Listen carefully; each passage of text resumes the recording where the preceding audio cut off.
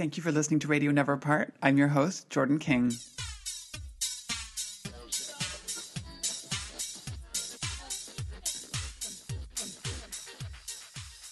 Welcome back, returning listeners. And if you're listening for the first time, welcome and thank you for tuning in.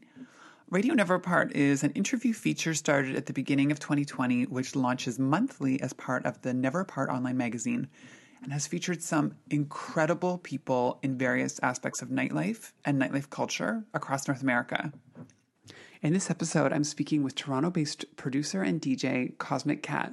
Cosmic Cat was born in Canada, but has a very impressive intercontinental upbringing. She spent time in Philadelphia and New York in the late 90s into the early 2000s before returning to Toronto in the mid-2000s. Listen to her incredible story and hear how she did not even skip a beat despite the many challenges 2020 threw at everyone in the music and event industry. I'm so excited to be speaking with you. Thank you for agreeing to do this. I'm so curious to hear more about your story. I mean, I read the bio you were so gracious to share with me. I had so many people that I love and I'm close with say, oh my gosh, interview Cosmic Cat. Tell listeners a little bit about yourself and I guess start with your story. Anything in particular you'd like me to... Where do you consider yourself to be sort of from, I guess? Like, is there a place that you were born and raised or that you spent some of your formative time when you were, like, young? Yeah, that is an interesting question, isn't it? It's just like these days, I think everybody has a bit of a origin story that's not always born and raised in one spot, and that's definitely me. So I was born in London, Ontario, which is about 2 hours from Toronto. Yeah. And then, boom, I was adopted and we went to Muskoka and lived there for 6 years. Before it was this vacation hotspot that it is now. It was kind of a very small town up north. Yeah.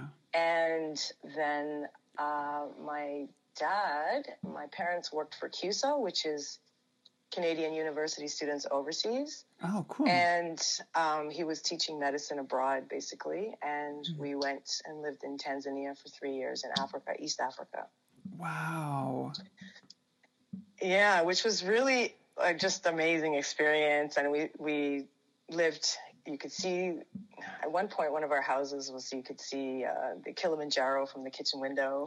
And it was just magical. And yeah, in Tanzania where we were, it was more of the plains. Okay. So we went to the Serengeti and saw the migration of the wildebeest and the zebras and Ngorongoro Crater and safari kind of vibes. But we were living there. So it was just a whole nother world. Wow. And after that, we came back to Canada and I lived in... I'm going to mess up my timeline, but basically I'm just going to start listing. We lived in in Quebec, in Pointe-Claire for a year, and then moved to Halifax, the East Coast, for 3 years, and then went to Vanuatu, which is in the South Pacific, near Fiji, between like Fiji and Australia. Wow. For 3 years. It's a very, very tiny island. And that was really cool as well. And just living with the Polynesian people and the Melanesian people in the South Pacific while my dad, again, was working and teaching there. That's like an incredible upbringing story. Oh my goodness. It's like keeps getting more and more exotic. It's so amazing. It was pretty rugged, especially back then. It's still not. There's not a lot of infrastructure there. It was a colony of both the French and the British, and got its independence in 1980. And so it's relatively, it's kind of one of those super tropical islands where you plant a stick in the ground and it grows into a papaya tree. Wow. Very rainforesty. Beautiful, lots of horses, beautiful people. It's very, very laid back vibes. It's just a great, I have nothing but great memories from there. Wow. And then we moved back to Canada and my dad took a job at McMaster. So I lived in Hamilton for the remainder of my high school years and I went to McMaster University. And then I was like, I'm like ready to do something like fun. So I did theater tech at Sheridan And I was like sound and lighting and theater and design and stage management and costumes. And I was like, oh, you know what? I really only like sound. So it was cool to figure that out. And I went and worked in a recording studio and moved to Philadelphia for about 9 years and was kind of working between Philly and New York as a DJ and living there. And it's like 9/11 happened and the vibe changed. And I was just like, I'm Canadian. I need to be with my people. And so I was like, Vancouver, Montreal. I have a sister in Toronto, and I was like, Toronto's just seemed to be the multicultural vibe. Mm-hmm. And I was like, okay, here I am. Boom, we landed here. So people say born and raised. I'm like, I always kind of consider Ontario my vibe because I've never lived in the East Coast. And I've never lived in the West Coast. Gotcha.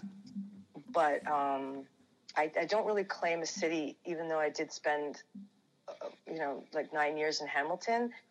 It was in the later high school years and university, so I don't know. And that's why I like to sort of frame that question to say, like, where do you sort of feel like your upbringing, what sort of gave you, sort of contributed to who you are? And it sounds like a mishmash. I mean, it sounds like all these places around the globe as you're in your, early part of your life. And then, so fast forward to the Philadelphia chapter. So I had seen that in your interview. I saw that mentioned in your bio.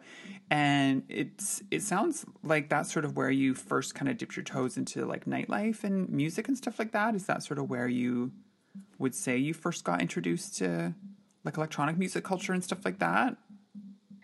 Definitely. I mean, I was clubbing a bit in Hamilton and in high school and in university, but yeah, Philly was where I really was exposed to. Through a DJ friend, DJ Lucky 7, kind of introduced me to different clubs and vibes in New York and Philly. And I started working as a promoter with Giant Step Records and promoting events and artists and record release parties and handing out flyers back when we used to hand out flyers. I am of that same generation. I was out there, outside after the club. 2 a.m. in questionable outfits, handing out flyers, Yeah, street team. I was managing street teams in Philly for different organizations and stuff, and throwing my own parties. I just was like, wow, I can actually do this as a real thing. It really started to identify as not just a hobbyist DJ, but as a professional in the nightlife kind of world. And I always wanted to be taking it to that professional level. Yeah. Like I did, of course, it's a passion of music, which I've always had since I was a little kid. But I always had that kind of business mind to it where I was like, I want to be the promoter. I want to be booking the acts. I want to be organizing the venue. I want to be pressing the vinyl. I want to be producing the music. I always had the business hat on the whole art form. Cool. So... And what was Philadelphia like at that point in time? If I'm following the chronology, it's like sort of was the 90s, like pre 9/11 that you were it in was Philadelphia? Just before. It was around 1990. When was 9/11? Oh, 2001. Yeah. 2001. Sorry, right. So it was,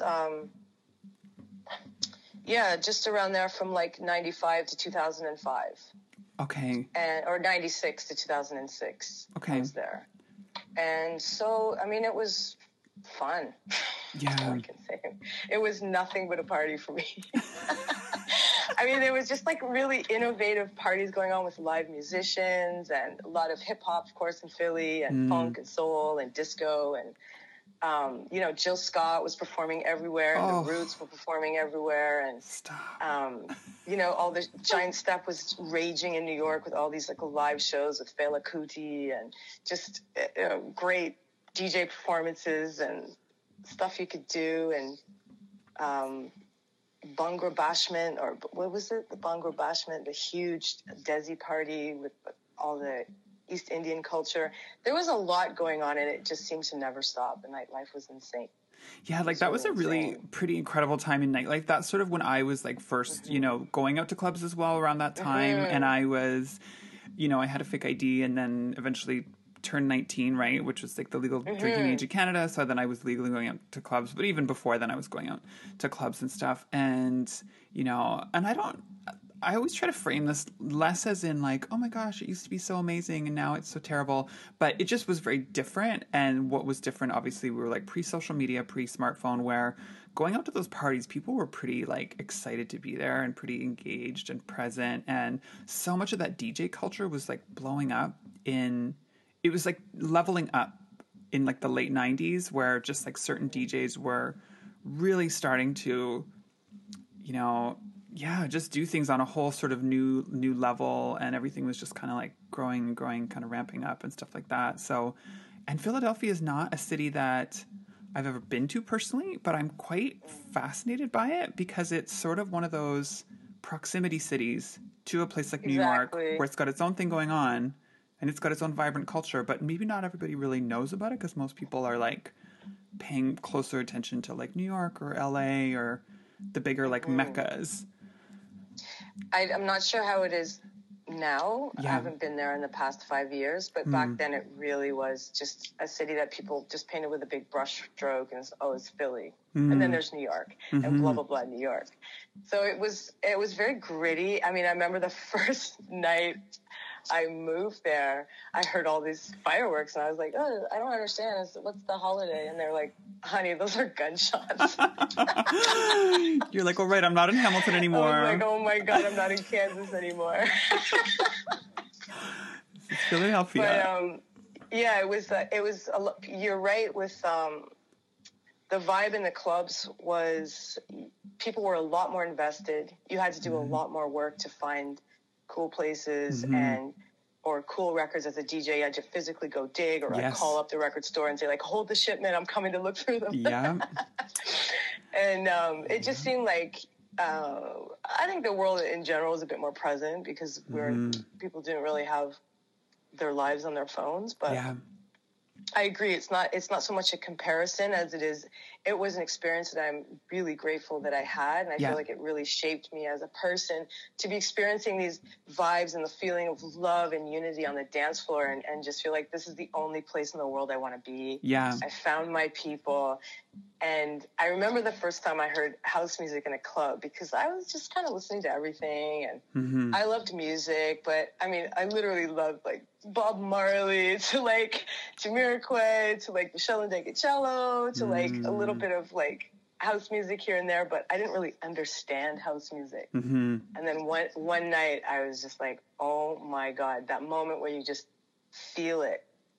And I just looked around and everybody was just like in ecstasy on the dance floor, feeling so exactly the same as I was, just feeling everything, all the joy come out through the music. Yeah. And I was like, this is home. This is my music. Yeah. And it was just like, I heard house music that night and I was like, I love house music. I love house music. Talking about this is like, it's making me want to like, I'm like shedding a little like momentary tear because, you know, dance floors are, it really feels like a whole dream of another alternate reality, like in this sort of COVID moment. But anyways, let's not digress to that quite yet. We'll maybe get to that, but I want to keep following along with your story. So did you start DJing in Philadelphia then at that point? Well, I had been dabbling in Hamilton and, you know, doing like local stuff and different parties, mostly in the queer community. And kind of, I think I played a few club nights, but nothing really serious. I didn't really even have a DJ name. I was just like, I had the turntables in my apartment. So I was like a bedroom DJ. Cool. And then Philly was, because of my friend who was quite established in Philadelphia, I did have the opportunity to open some sets and have doors open to me where people would be like, oh, I'll give you a try because you know, Lucky 7 and all this stuff. So, cool. So yeah, I started DJing in Philly and I just put my whole heart and soul into it. And it kind of expanded pretty rapidly for me. So that was, it was just great. And I was like, I took it very seriously. Yeah. Even though it was really just fun and it always has been. And it still is. I'm playing records, literally. And playing is playing, right? Yeah. So I fully identified as a DJ, working DJ, and I was working almost 5 nights a week at certain points. Wow. 2 nights in New York, and like sometimes it would be 3 times playing on Saturday and Monday, Tuesday, Wednesday gigs. I was the DJ that never slept. Yeah, you're taking me back now. Like you're actually like flashing me back to like, because I've never DJ'd myself, although I think deep down somewhere I like want to be able to like play a disco set every once in a blue moon. Anyways, that's an aside. I was Doesn't always everyone right. Come on now. absolutely. So, but I was always hanging out with DJs and running with different DJs, and like I remember, like somebody, going out with somebody for the night. And I have many friends who are phenomenally talented DJs, and they would have their like lounge set in the early evening. Then they would have their like midnight headlining gig they had to be there for, and then they would have to be booked for their after hours set from 3 to 5. And like, wow, think back to those days when you could be in one night alone having 3 gigs in one night. Yeah, taking taxis and just like hustling to the after hours.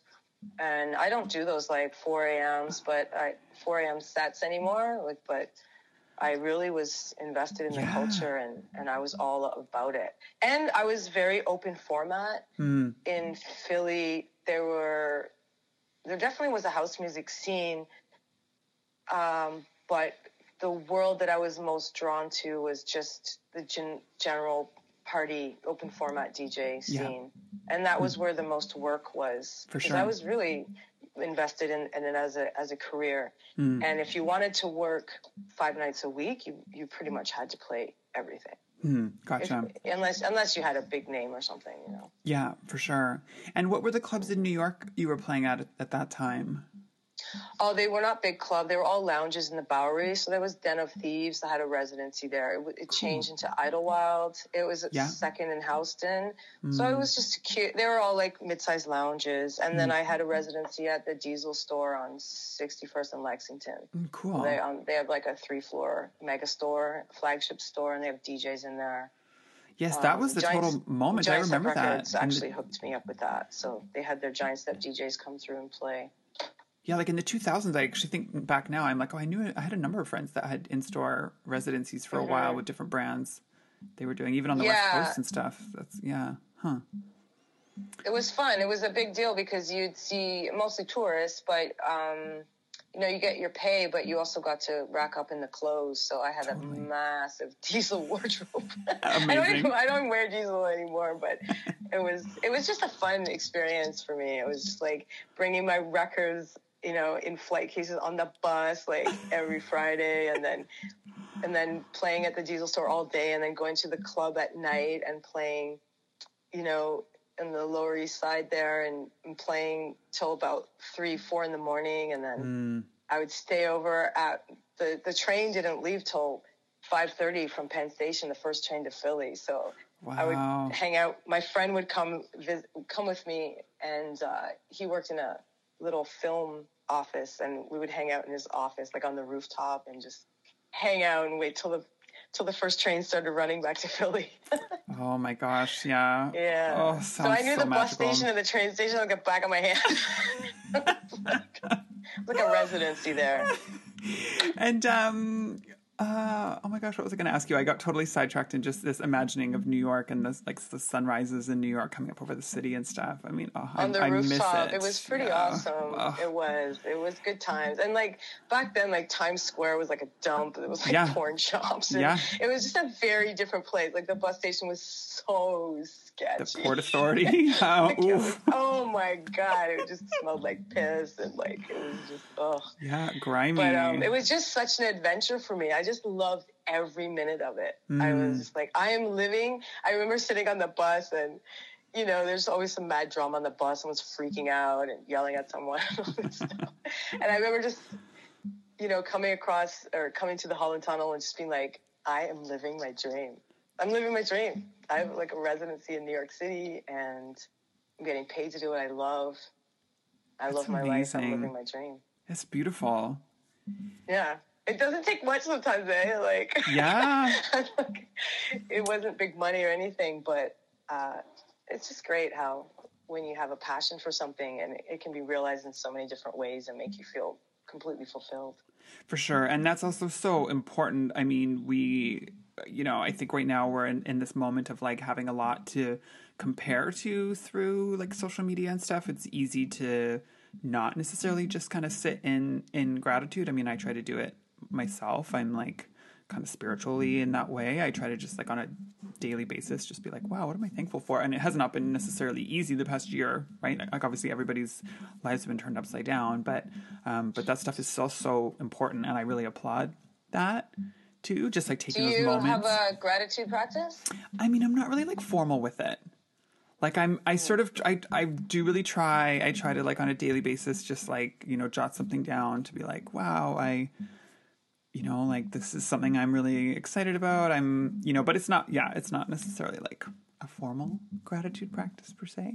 That's awesome though, that you like jot things down. Like that's very concrete. Yeah. When you see it, it really, you're kind of like, ooh, right. Because, and I think I imagine that in a few years from now, lots of us will look back on this 2020 year that just passed very similarly to the way that 9/11 for a lot of people impacted like their livelihood. People that I know in New York, that's a real kind of benchmark moment for them because everything just changed so kind of quickly. Did, like rapidly. Yeah. And then same as 2008, the financial crisis, like they're just these sort of benchmark years where lots of people have to adapt, and it's a bit of a forced adaptation, and it's not pretty necessarily, like, but so for myself and for lots of people I know, 2020 meant the loss of a lot of things, and but I don't know if we're really going to even be able to fully wrap our heads around it for a little while yet, right? Because we're still kind of in the midst of just all this change that's been brought about by the pandemic and stuff. I agree. I think it's going to be like grief. It's going to unravel, and we're going to feel the repercussions of it after. Right now, I think everyone's just surviving. Yeah. Not everyone. I can't speak for everyone. I think a lot of artists, especially in my field, are just trying to, stay afloat and live every day. Yeah. But I do think we will kind of get back to quote unquote normal, and then there'll be these aftershocks of like, wow, that was hard. Yeah. And ultimately, like, I think nightlife will be really impacted, and that's just an inevitability, because it's going to take a while for people to be able to like, gather, right? In like clubs or lounges or at parties. That's definitely still feels like quite a ways away, even though some things are starting to normalize a little bit. But I'm curious to hear, before we bring right up to like the sort of modern moment, I'm curious to hear about your sort of return to Toronto, and you talked about sort of returning mid-2000s and just arriving, and what was that like at that point? And it sounds like you continue DJing, if you want to speak to like that process. Sure. It was 2006, I think. I came to Toronto, and I realized, kind of like how we were just speaking about the pandemic being kind of like an aftershock of the feelings of what had just happened. I came to Toronto, and I had this realization once I was out of my life, that I was out of my regular life in Philly, that I was actually super burnt out of just DJing and playing all these nights, and I kind of lost the joy, and I actually said, like, that's it, I quit DJing. I just kind of put my records in storage and went and got a JOB and just started to explore Toronto and meet some friends, and so I was just hanging out, and I also wanted to really find the Paula behind the Cosmic Cat, because I was 100% Cosmic Cat in Philly, which wasn't a bad thing, but I had definitely lost any part of like me as a Canadian, or me as a person, or even as a queer person. All that was just kind of hidden beneath this DJ persona. And so when I left all that, I really got more involved in the gay scene and the queer scene, and got in touch with who I am as a person, as opposed to what I was doing as a DJ in my professional career. So it was kind of like a spiritual awakening. And I was like, okay, well, I'm done DJing, blah, blah, blah. I'm now rediscovering a whole new person, and I'm on to this next journey, next chapter of my life. And then I went to a house party and met a very charismatic bartender / DJ named Sandy Dalmeda. And she said, I'm throwing a party Wednesdays at the Gladstone. You should come by. Came by. Actually, I'd been going, but she's like, you should come by and drop some records. I was kind of like, oh, I don't really do that anymore. But the pressure, the stakes were so low, and it was just really fun. And I noticed that nobody was like standing around the booth, like watching how you mix. And it wasn't one of those kind of elevated experiences where it was all about the DJ. It was just a gay party with lineups down the block, and it was just a party, you know? And I said, this looks really fun. I'm just going to drop some records. And that night, like, it was so much fun for me. And it just rekindled all the joy. And I realized I'm either going to find this joy in what I'm doing, or I'm going to say, like, it's over. Yeah. And I found I still had so much passion for it. And I had so much fun DJing that night. And that night, I was actually approached by a promoter named Denise Benson, who was like, I do a big queer party in Toronto. You should come be a guest. And then, boom, it was just like I just started DJing all over Toronto and ended up throwing my own party and parties and just began a different journey, a very different kind of side to my DJing, where it was just more for me. Cool. Yeah, I know that sounds weird because in Philly, it was also for me. I was learning, I was more technically focused, but here I was doing, majority of my stuff was in the queer scene, and I was just like, it was just bringing it all together in a way that was new and really fulfilling for me. How incredible. So, wow. And just to like really, like you said, start it at sort of in a pretty like low stakes kind of a way, but then also to just start at the bottom. Yeah, but to then just also be like finding joy in it, as opposed to having a pressure that you're putting on yourself or having an expectation or that's amazing. And what was Toronto's nightlife scene like at that time in your memory, like mid 2000s? In my memory, it seemed like there was a lot of people talking about a heyday of the rave scene, which I wasn't present for, but it was kind of like, oh, back in the day, we had killer raves here. And I remember people from Rochester and upstate New York would drive to Toronto for the rave scene in the mid-90s. But I wasn't really there for any of that. And, you know, people would talk a lot about these great house clubs and these great parties. And I kind of felt like, oh, so that's all done. Now what? You know what I mean? So it seemed like there was a mishmash of almost like hipster parties where they were kind of like in these non-traditional spaces, especially in the queer scene, where it would be like parties that were off Church Street or not in traditional gay clubs or gay spaces. And that seemed to be a trend of taking a queer party and putting it like on Geary Avenue, or like in a warehouse or something. Gotcha. Doing something different. I wasn't a big clubber, and because I didn't grow up here, I don't have a huge history about Toronto nightlife, but I noticed that there was a large number of very eclectic and different parties. It seems like on a given night, you could find a hip-hop party, a hip-hop cypher, a house party, like a warehouse party, a Bhangra party, a drum and bass party, an underage party, an 80s party. It was just like any big city. Yeah. But there was a lot of variety, and it got, you quickly find your little circle and you do what you want to do. But I was always impressed looking at the Now Magazine events, like just the number of parties that were going on. And this wasn't even clubs. This was just promoters doing things. Yeah. So it was pretty impressive. It was like, to me, it was like the years of the promoter. Whereas these people hustling on social media and with flyers and stuff to get people to come to their parties. And some of them were extremely, successful. Yeah, and that was it was an interesting time too when I think back to the chronology of it, because, like 2007 is one of those weird years too, like Facebook sort of emerged in like 2007. And then it really by like 2009, 2010, it was like pretty much a mainstay in terms of like how people were sharing about their events, and 100%. Everything started to shift, and it was away from posters and handing out flyers and stuff. And like, for the record, I was out there in Vancouver, like putting up posters on, telephone Yeah. poles and stuff in the Yeah, we 2000s. We Like paid people to do that. Yeah. I would sometimes do it myself with a staple gun, but anyways, but I then have a couple staple guns from that era in the basement. But then, like, fast forward 2010, it was like, it was really all about social media and hustling your gigs on Facebook and then eventually Twitter, and then slowly it was Instagram, and like, that really changed it all. And so I moved to Toronto in 2015, and I spent about 2 years in Toronto before moving to New York.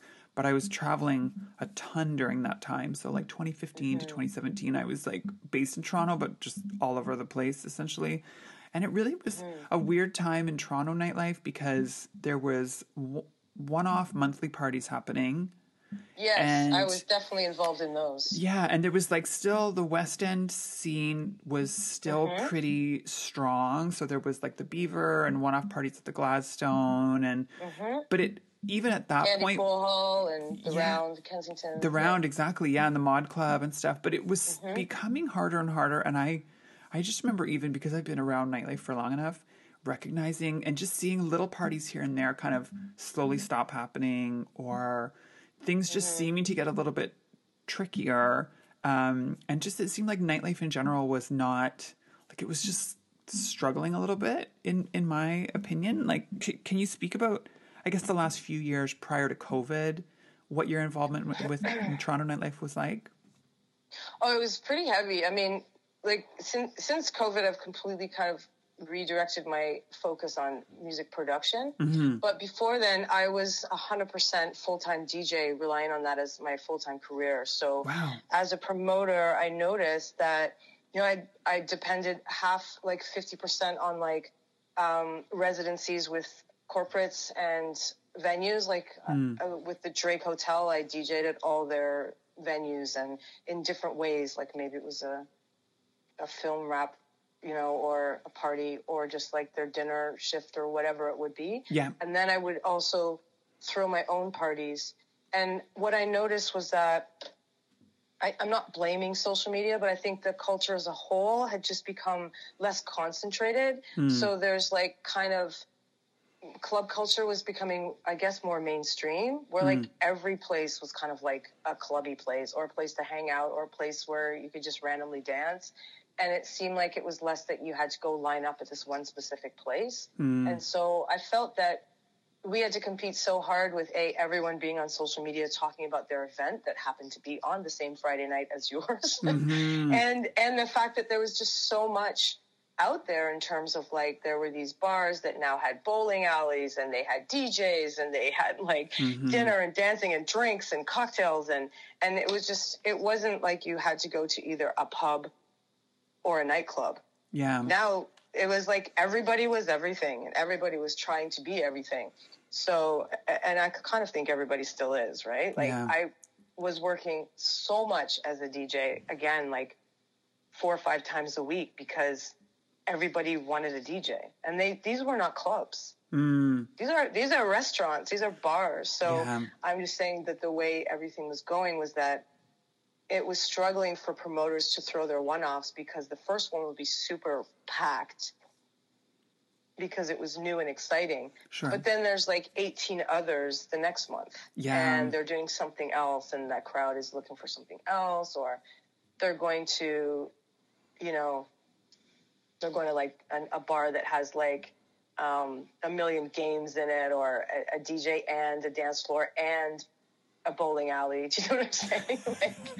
So it was just, there's so much competition from the corporate level down to individual promoters, and it's all happening on social media. So it's kind of this like FOMO mixed with overload, where people are just like, I don't know. And then, they're like, well, maybe we'll just watch Netflix, or maybe we'll just walk around outside because it's summer and there's patios with all DJs on them too. And we don't really have to invest in paying a cover for a bar. Or a club. So I noticed all those things, and I think every couple of years people age out of clubbing, and then there's a new generation, and they're gung-ho, but again, they are raised on social media bites, where it's like, do you want to do this? Do you want to do this? Well, who's doing that? And well, where's the selfie coming from that? And should we go there? And so it becomes an attention kind of screaming in the wind type vibe. And option overload, right? Like there's like Option a term overload. for I really like feel that, option yeah. paralysis, where people are just kind of like they get sort of too overwhelmed even trying to choose, so then they just choose nothing. They choose nothing. Should be a shirt. Choose nothing. Oh And then it's like, and also the playing field is leveled where everyone is now a DJ. You don't have to like, practice on turntables for years and then make deep connections and relationships with the record stores so that you can get the new vinyl before other people. Yeah. You just basically buy your little controller or have your laptop, download a couple discographies, or not even just wire into Spotify, and you're a DJ. So I'm very lucky that I have been in the game and realized there's always room for a good DJ who knows how to read the crowd and curate a good set list for whatever that crowd needs. Yeah. Or what they can envision with their art. But I also think that it's always this reinvention of yourself, because the playing field is leveled in terms of the technology, the clubs and bars and venues. When someone opens a restaurant now, they're not like, oh, I'm just going to set some tables. They're like, shit, we have to step it up. Yeah. There's 8 million restaurants. We got to get DJs. We got to do this. We got to do that. And so now they're all competing because their playing field's leveled. And then there's promoters that are like, they just come out of the woodwork because they just need a social media account, couple advertising dollars, and they can throw a party in a venue. Yeah. So everything has become a free game for everyone, where it was a bit more exclusive. And that's, I think, where we're seeing the nightlife as we know it, this kind of the core of it being kind of dispersed. On top of there being zones in the city that are being consistently gentrified with condos and people moving into the cool spots and then saying, it's too noisy. There's people hanging out in a lineup and I can't take it, all that shit. So yeah, that's real though, right? That shuts down clubs. Yeah. Right? Yeah. And then so you have this one awesome club, it's one awesome sound system. And then a condo gets built next to it. The club owner is in court for like months battling noise complaints, and then they end up having to pay tons of fines or even closing. And those people really, they can't just pick up and move to the restaurant next door. The restaurant might have a DJ, but it's not the same. Yeah, and that happened in New York. I mean, because I've had a lot of friends involved in New York nightlife for the last 20 years. That's honestly, New York is like a picture perfect example. You could almost chart that process happening right over the last 20 years, where people have been moving more and more and more into the city, and New York. I mean, the gentrification has just been on like hyperdrive, right? Since 9/11 essentially. And then people are buying these lofts and these spaces in the city, and then they don't want a nightclub on their ground floor level anymore, even though it's like, this was New York City, which was a city that had this energy and this vibrancy, and it was basically built on that energy. And then now people want it to be just like, a Connecticut or a New Jersey, or like they want to have this very sort of suburban experience, but like in New York City of all places, suburban experience right in the heart of the downtown.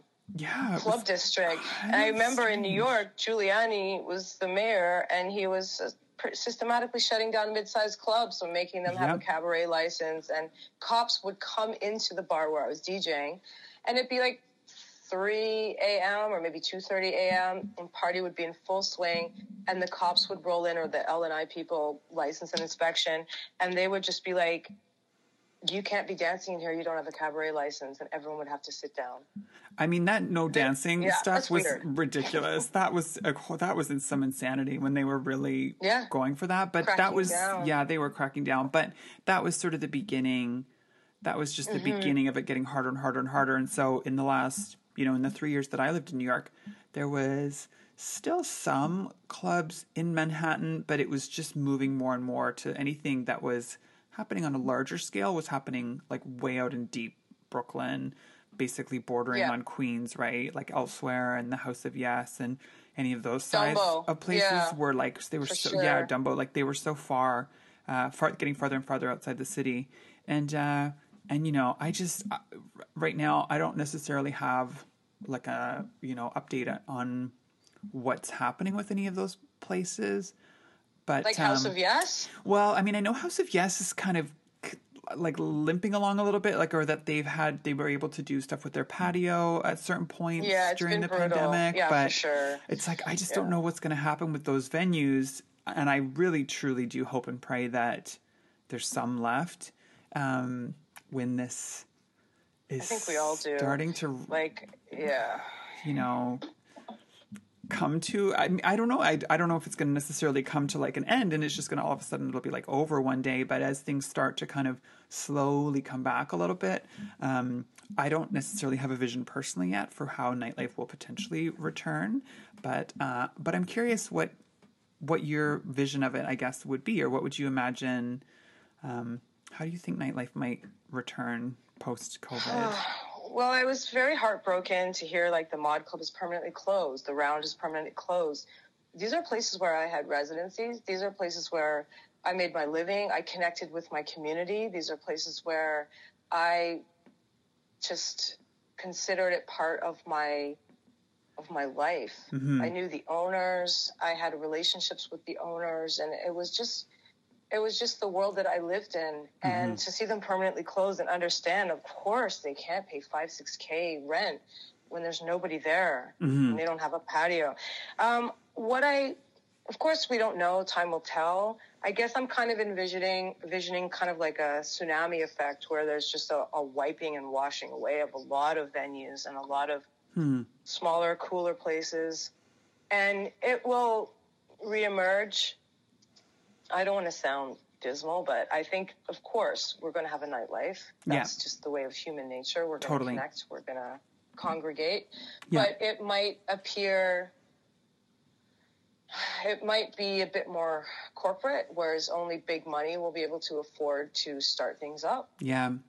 You know, it seems when there's a dip in an economy, like certain people do well and certain people fail. And it's usually the rich people do well because they're buying up things for cheap and rent might go down and they might be able to have that money and say, now's my time, you know? Yeah. So I hope that there's some people that have been maybe having the dream of having a club or a venue and say, now is my time, because there's empty spaces and landlords are looking to start this up again. It's hard to say. I mean, I've shifted a lot of my focus to music production and been releasing stuff on my own label and with other labels and just working on my production. But I'm also staying fresh and current with 2 live streams a week to make sure that any opportunities that do come my way, that I am ready, you know? Amazing. If you stay ready, you don't have to get ready. Well said. You know, feel me? Because like 8 months ago, I was just like, there's no work. Like my stuff's collecting dust, my equipment, my sharps for reading the room, and my just everything about DJing was just like, well, it is a skill. You have to work at it. You know, there's that vibe when you play once a week versus when you play 3-4 times a week. And my identity is that DJ that works a lot and just doesn't wake up and dial it in. So I'm staying relevant at least to my craft and staying sharp and current. This is the time to prepare and get ready and learning all about live streaming and elevating my set. And that's been really fun over the past 8 months. It's been actually cool to do this whole technology, and I got my green screens and I'm doing my thing. But I guess I'm just waiting and seeing like everybody else, because I never had the passion to open my own venue.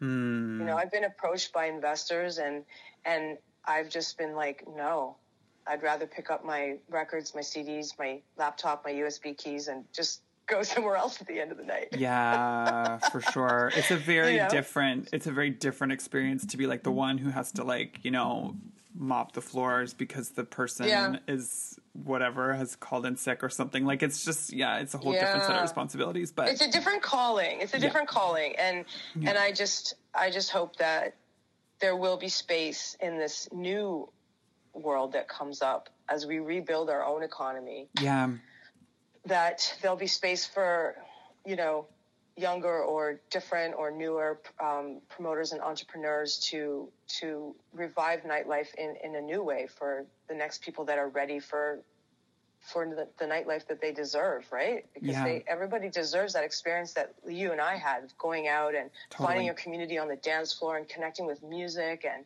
connecting with other people and sharing that joy from the speakers or the stage to the dance floor. And it's not about the separation between the DJ and the dancers. It's just like we're all there having a great time, and it's all about the music. It's a shared experience. So, and I mean, I have a lot of friends that are, you know, I have friends that are still buying tickets to, you know, like, for example, Defected Croatia, which, you know, like there's certain festivals they keep trying to say like, okay, this could happen this year, and if you buy tickets and then it doesn't happen, then maybe it'll, like, so there's still an optimism. So, I mean, I certainly know some people who are younger that are still excited and still kind of dreaming about doing that. So I don't think people, and I really agree with your optimism. It's human nature. Totally. Yeah. And I think that I really applaud and I really agree with like your optimism about people are going to want to congregate, and they're going to want to congregate where there is good music and there's good energy, and it just might not be as often as like in our day when you could go out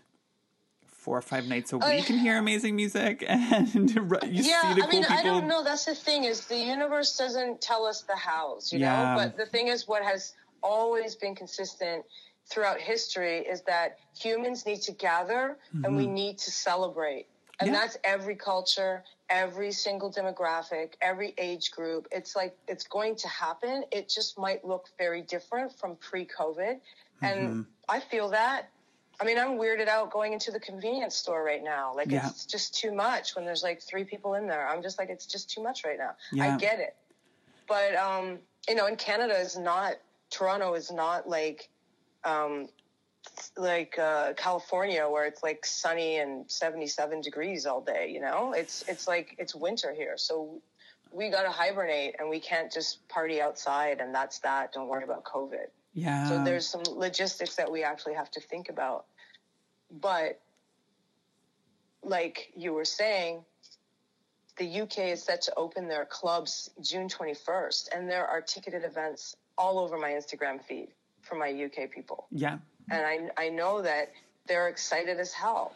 And it gives me hope seeing these events that are going off, and seeing that, you know, we can party at the tail end of this, you know, hopefully the tail end of this pandemic, until everybody gets vaccinated and we can just hang out together in a safe way. Yeah, for sure. But I'm so impressed that you've been doing live streams, and that what a like brilliant sort of just way to think about it, which is honestly just to keep sort of working within your craft and keep sort of learning new skill sets related 100%. to it, so that you're not just like kind of shelving it and then being like, okay, well, I'll pick back up once this is done, then I'm going to like, okay, I'll start up again. It's like, no, we really have to try to work. Yeah, sorry, go ahead. Yeah, we just have to try to work within these lateral skill sets, I think. I mean, I've certainly tried to do it myself a little bit with just different things. And I've known a few people that have started up, you know, sort of just trying new skills, but so that they're not kind of stagnating a little bit. So that's incredible. 100%. Thank you. And the thing is, there was a lot of resistance for me in like March, April, May, that for live streaming. I was like, what is this? This is not why I got into DJing. I need people with pulses in front of me. I need to feel the frequency of the room. I need to like connect with humanity. This is bullshit. And there's like all these like 14-year-olds live streaming. And I was like, I can't, like, this is a joke.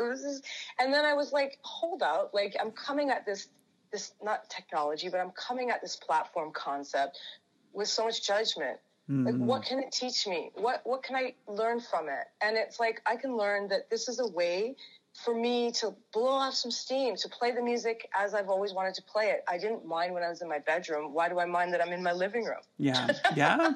Right? As a beginner DJ, I didn't mind that I had no crowd and I was in my bedroom. And it was the passion for DJing and putting the records together and putting on a show for an invisible audience. That's always been fun. Yeah. So, you know, there was a learning curve, and actually Pride Toronto, Phil V from Toronto Pride reached out and said, do you want to be part of our virtual Pride for 2020? And, you know, you have this 1-hour set and blah, blah, blah. And I did it in my backyard, so it wasn't all super techy, but it was a GoPro in the backyard because it was sunny. Brilliant. But it put that fire. It was like, there is some hope here. Like, I'm preparing a set, I'm DJing, I'm recording it, and somebody wants it, and somebody's paying for it, and people are going to watch it, and I can share that joy. And I was like, all right, this is it. Like, I'm going to do this regularly and consistently and iron out all the kinks with the software and blah, blah, blah. And it's been really worth it, because even if there's 10 people watching, I feel that I feel fulfilled. Well, trust me, you're bringing joy to those 10 people that are tuning in. And it was, for me even, like, I've watched some world-class DJs from behind their DJ booth. So I'm with you that I was like, why on earth would I sit here and like watch them on a computer screen? Is not the same thing as like being in a space and having that energy. But recently I'm tuning into live streams, because it's even just to watch a DJ do their thing and have some music on while I'm doing something else is like sort of comforting, and it's really enjoyable. So, it might not be the same numbers, but people really are. Yeah, people I guarantee people are getting joy from it. The people that are tuning in, and that, you're just maintaining a connection with those people. So. I agree. And I think the people that are showing up, say, at the front row of your virtual concert, they have joy in their hearts, and they're looking to see that joy reflected on a stage in a way that they wouldn't necessarily do it themselves. They want to see you expressing your joy fearlessly. Yeah. And so this is how we're doing it right now, people. It's on a laptop via, I'm on Mixcloud and on Twitch, because those are... One platform is very popular, Twitch. Yeah. But it's also owned by Amazon, and I'm not down with that. And they just bleep out the music of the archives instead of doing what Mixcloud does, which is they pay the artist. They have an agreement with Warner Music, and they actually scan your beats, and you submit your playlist, and those artists get paid when they're played instead of bleeping them out. And it's kind of messed up, because Twitch actually, Amazon Music, has millions of artists, and they don't even have to do anything besides decide to pay them royalties when they're streamed. But instead of doing that, they just bleep them out and say, like, that's your problem. So, I mean, I'm kind of politically, as you can see, against Twitch, but I also realize the entire world, the majority of them is gaming and streaming and watching on Twitch. Yeah. So I do my own produced music only on Twitch. Smart. So it doesn't get bleeped out, and I also get to practice my own set of my own created music. And then on Mixcloud, I'm playing the more like party universal stuff. Cool. Yeah. I mean, I know that there's all of that whole side of it is really, really tricky for DJs. I mean, I've only sort of peripherally been involved with trying to sort of, support, not even from like an organizer standpoint, but even just kind of help make things happen. Don't get me started, Jordan. And I know, and I'm like, oh my gosh, like the whole Facebook, and then Facebook muting, and then this platform versus that one, and Instagram lives, and that, like, and so it's complicated. So I really do give you credit. And also it's amazing that you've put thought into like, okay, well, this is how I'm going to play this set on this platform to like still keep active with that audience and stuff. Like that's commendable. Because I am a producer. I'm a Canadian electronic music producer, and it is extremely important for me to respect that as a role model, and also as that's my identity. So I am, Miss Rights and Royalties. Yeah. You know what I'm saying? Like, I think like musicians who create art and music should be credited and should be paid. And I think that the Canadian music industry is only going to become stronger and more able to sustain all of the creative spirits in it if we take it seriously. Yeah. And be like, this is a serious art form. It's not just something that you just like rip off the internet and then play, and then that's it. And you pay $4 a month to, or $10 a month to Spotify, and then that's that. Like, behind the scenes, it's a life and a business for people. Totally, and that's just ultimately not... I take it very seriously. For sure, and that's not sustainable for people that want to continue to create over a long period of time, right? Like getting paid fractions of cents for your streams. Too. It's about respecting the craft, whereas people are thinking... A lot of times I've had to struggle with that identity myself where, it's great, DJing's a great hobby, but you can't really make a living off of it. And, music producing is great, everyone's a producer, but like, really, are you just like putting stuff on SoundCloud, like there's a lot of people that are like, grow up and get a real job. These are things I've heard, right? Totally. After 25 years, making it my pretty much sole income and having a business, a Canadian business, a small business, and having a label and being a successful artist. Like, I don't use the word starving artist. I don't even use that word. Brilliant. Fantastic. Yeah. And we'll anyway, make sure to. But I'm passionate about that topic. No, absolutely, and it's totally important. And we'll link to some of your mixes and to the channels that you want to include as well for people listening, so that they can find you, tune in, and listen. I mean, music is definitely it's been therapeutic for me for sure during this pandemic, even though it's not necessarily being experienced in the same way. And I worked at a music venue in New York as well. I don't know if you remember a club called. Do you remember a club called Life in the 2000s? Yes, so it's now Le Poisson Rouge, which is kind of one of the most amazing, in my opinion. Like, I'll probably not include this portion because, for the record, Cosmic, I was doing that totally like under the table, not part of my work visa. I had a work visa when I was in the U.S., but I was like working at Le Poisson Rouge. I was like doing the door, doing guest list, like doing box office sometimes, doing all, artist relations. And oh my gosh, it was so amazing though, because I was in New York as a makeup artist. So that was what my visa was for. But then I worked at Le Poisson Rouge periodically, weekends here and there. And it was kind of one of the coolest little like holdout type venues where they would have like a DJ set from Cerrone one night and then like a string quartet the next night, and then they would have some like off Broadway play running for like 6 weeks and then extended to 12 weeks, and then they'd have like, I mean, the programming was so diverse and so incredible, and so I mean, I missed that so much. And I used to be able to like drop in on any given night, even if I wasn't working, to just like sit in on whoever was performing or whatever night it was. And like on the weekends it was super touristy. They would have like a cover band do all 80s covers, but like this band was phenomenally talented, like ridiculously talented, like so good. The musicians were incredible. So even though the music was like your standard wedding stuff and it was like an NYU college kid crowd, just to be able to experience music, I mean, I miss it. Yeah, majorly, I think that's a very New York thing, because I remember certain venues that I was hanging out at would have completely different programming. For sure. From night to night. And I think it's very strategic and it makes a lot of sense. And I wish more people would do that here. Yeah. So I think music is really therapeutic. And so I think it's just incredible. And I'm super excited to hear about your story and learn about your story. And I think you're really an important part of the Toronto nightlife scene. And because thank you, because I don't know there is none right now, but I mean I feel you. I feel definitely like I'm doing stuff consistently, and sometimes I look up and I'm like, oh, like people know me for doing this stuff consistently, and so I take it seriously. Like, I know I want to be a role model and a visibility ambassador for people. When they see me up on the stage, I'm like a black, butchy, queer lesbian, and I want them to see like, that's me, man. Amazing. Like, here I am. I made it. I'm doing it. You can do it too. Yeah. I never had that growing up. So I'm like, I only saw like a certain kind of person DJing. Even now on socials, it's the representation factor is very low for women and women of color and queer women. So I'm like, dude, I'm bringing it. Yeah.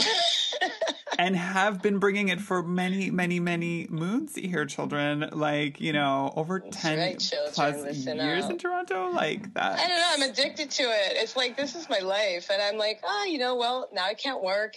And you have your identity crisis when you're like, you're not working. And are you a DJ? If you're not DJing, are you a producer? If like, this and that. Yeah. And I'm like, you know what? You are who you believe you are. Yeah. You are what comes out of your soul. Yeah. And I was like, I am an entertainer. I am a performer. I bring joy to people. And it happens to be through music. Maybe in another, dimension, it'll be through other kind of art forms, but it's music right now. And so, I think the nightlife has always been a conduit, and I have, full confidence that there will be a different manifestation of nightlife, and it will appear in different ways. And if it feels authentic to me, I will be a part of it. Do you have anything in the works right now that you're excited about? Yes, I'm ridiculously excited about this EP coming out April 30th on this UK label called He, She, They. We're currently negotiating a release April 30th of the Make Love EP, and it's 3 songs. I couldn't be more proud, and I can't wait till it goes global. And the date's April 30th. Amazing. There's going to be some exciting things around it, but yeah, stay in touch, like visit my website or whatever, and my links, and I'm really excited to showcase that. It's a queer label and a queer lifestyle branding label, and it's really exciting project for me. Cool. Oh my gosh, that's incredible. I'm so down, and they work with a lot of really interesting and notable artists, and I'm super excited to be involved with this camp. Yeah, it's Congratulations. It has been such a pleasure, and like heartfelt thank you from both myself and, you know, everybody at Never Apart. And I'm so grateful for you for taking the time to talk to me today, and I'm so excited for people to find you and just like stay tuned with what you have in store. This has been great. It's my absolute pleasure. Thanks so much for listening to my interview with Cosmic Cat. I hope you enjoyed hearing about all the ways that she's continued to stay connected to music despite what a turbulent past 12 months it's been for everyone in the electronic music industry. A quick update as of this recording, our center in Montreal's Mile X neighborhood has reopened for Saturday open house. Check out any of our social channels for more information at Never Apart MTL or our website, neverapart.com, for information on current exhibitions and our COVID safety protocols. Be sure to leave a comment or a review on whichever platform you're listening through, SoundCloud, Apple Podcasts, or Spotify. And you can find me on Instagram at Jordan King Archive.